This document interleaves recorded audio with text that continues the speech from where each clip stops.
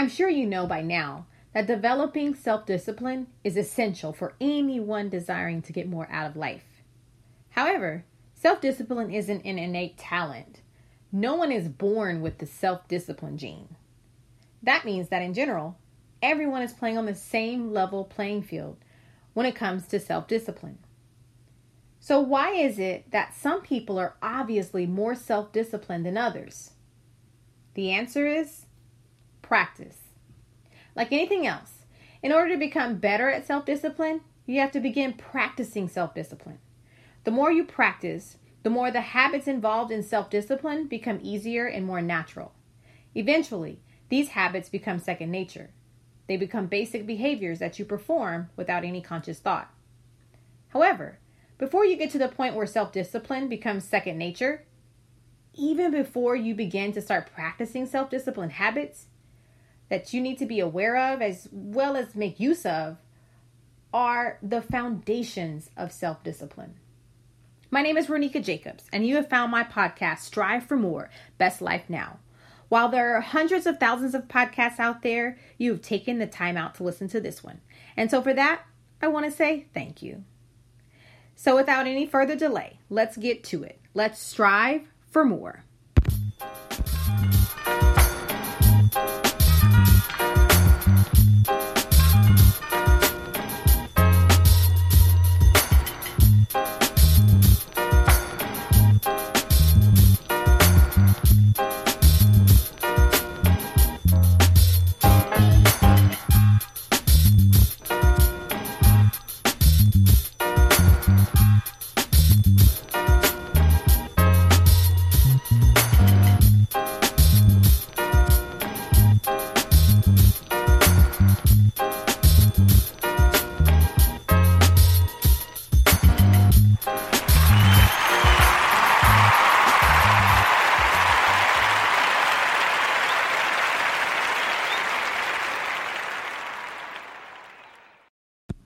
This is episode 121, The Foundations of Self-Discipline. The foundations of self-discipline are dynamic elements, both external and internal, that will help you to begin to build strong discipline habits. They will also help you maintain a self-disciplined attitude over the long haul, aiding you in avoiding distraction and abetting your overall focus. So I want to share some of these foundational factors with you. So first of all, you have to think about, what is your rationale? Trying to be more self-disciplined without having a specific goal is a recipe for failure. It's a little like getting in your car and starting to drive without knowing where you're going. All you're going to do is travel in circles, get lost, and waste your time. You need to have a specific goal in mind, a reason for self-discipline, before you begin your self-discipline practice. A goal will get you going and keep you going while also keeping you on course. A goal is your purpose. Without it, you cannot proceed. The second foundational principle of self-discipline is that you have to be accountable. Getting to your final goal will take a lot of discipline. Being self-disciplined enough to reach that goal will require something more than sheer determination. Face it, during your journey to the goal that you've established, you will slip up and obstacles will get in your path. You will falter, you will waver, you will be tempted to stop. You will want to return to where you began.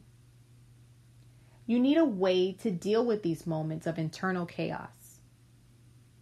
The tool for this particular job is accountability. When you are accountable for your actions, you are liable for your mistakes. You will have to own them. You will not be able to gloss over undisciplined behaviors or cover them up. You can either be accountable to yourself or to someone else. If you decide to be accountable to yourself, make sure that you understand the importance of being scrupulously honest with yourself about your behavior. If you lie to yourself, the only person hurt is you.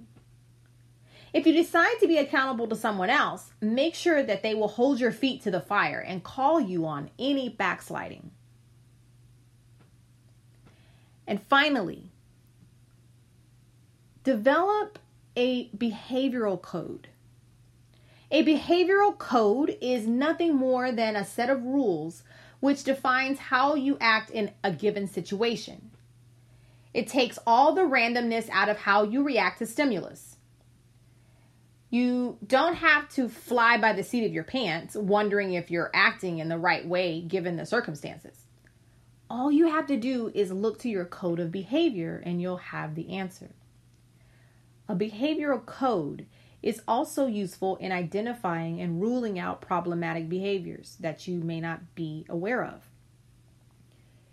If you are exhibiting an unconscious negative tendency, you will immediately become aware of it when it happens due to your new code.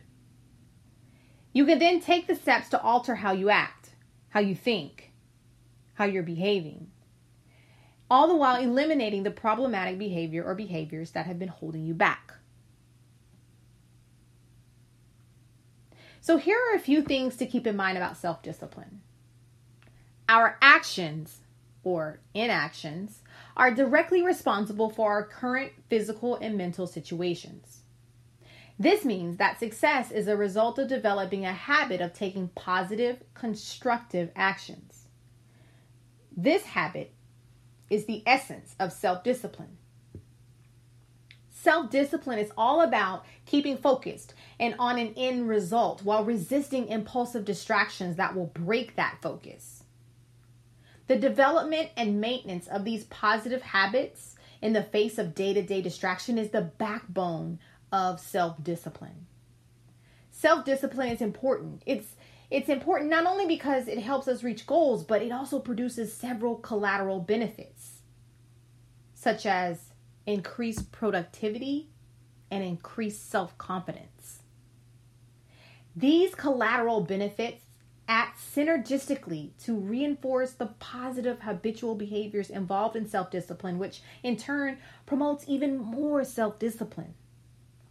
Effective self-discipline is built on a foundation of internal and external elements, including internalizing a rationale, being accountable, and developing a behavioral code.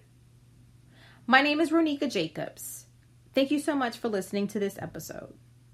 If you want to find out more information about my coaching or training products, you can visit my website at www.striveforleadership.com. Or you can reach out to me by email at rjacobs@striveforleadership.com. Thanks for listening. I hope you continue to strive for more and live your best life now. See you in the next episode.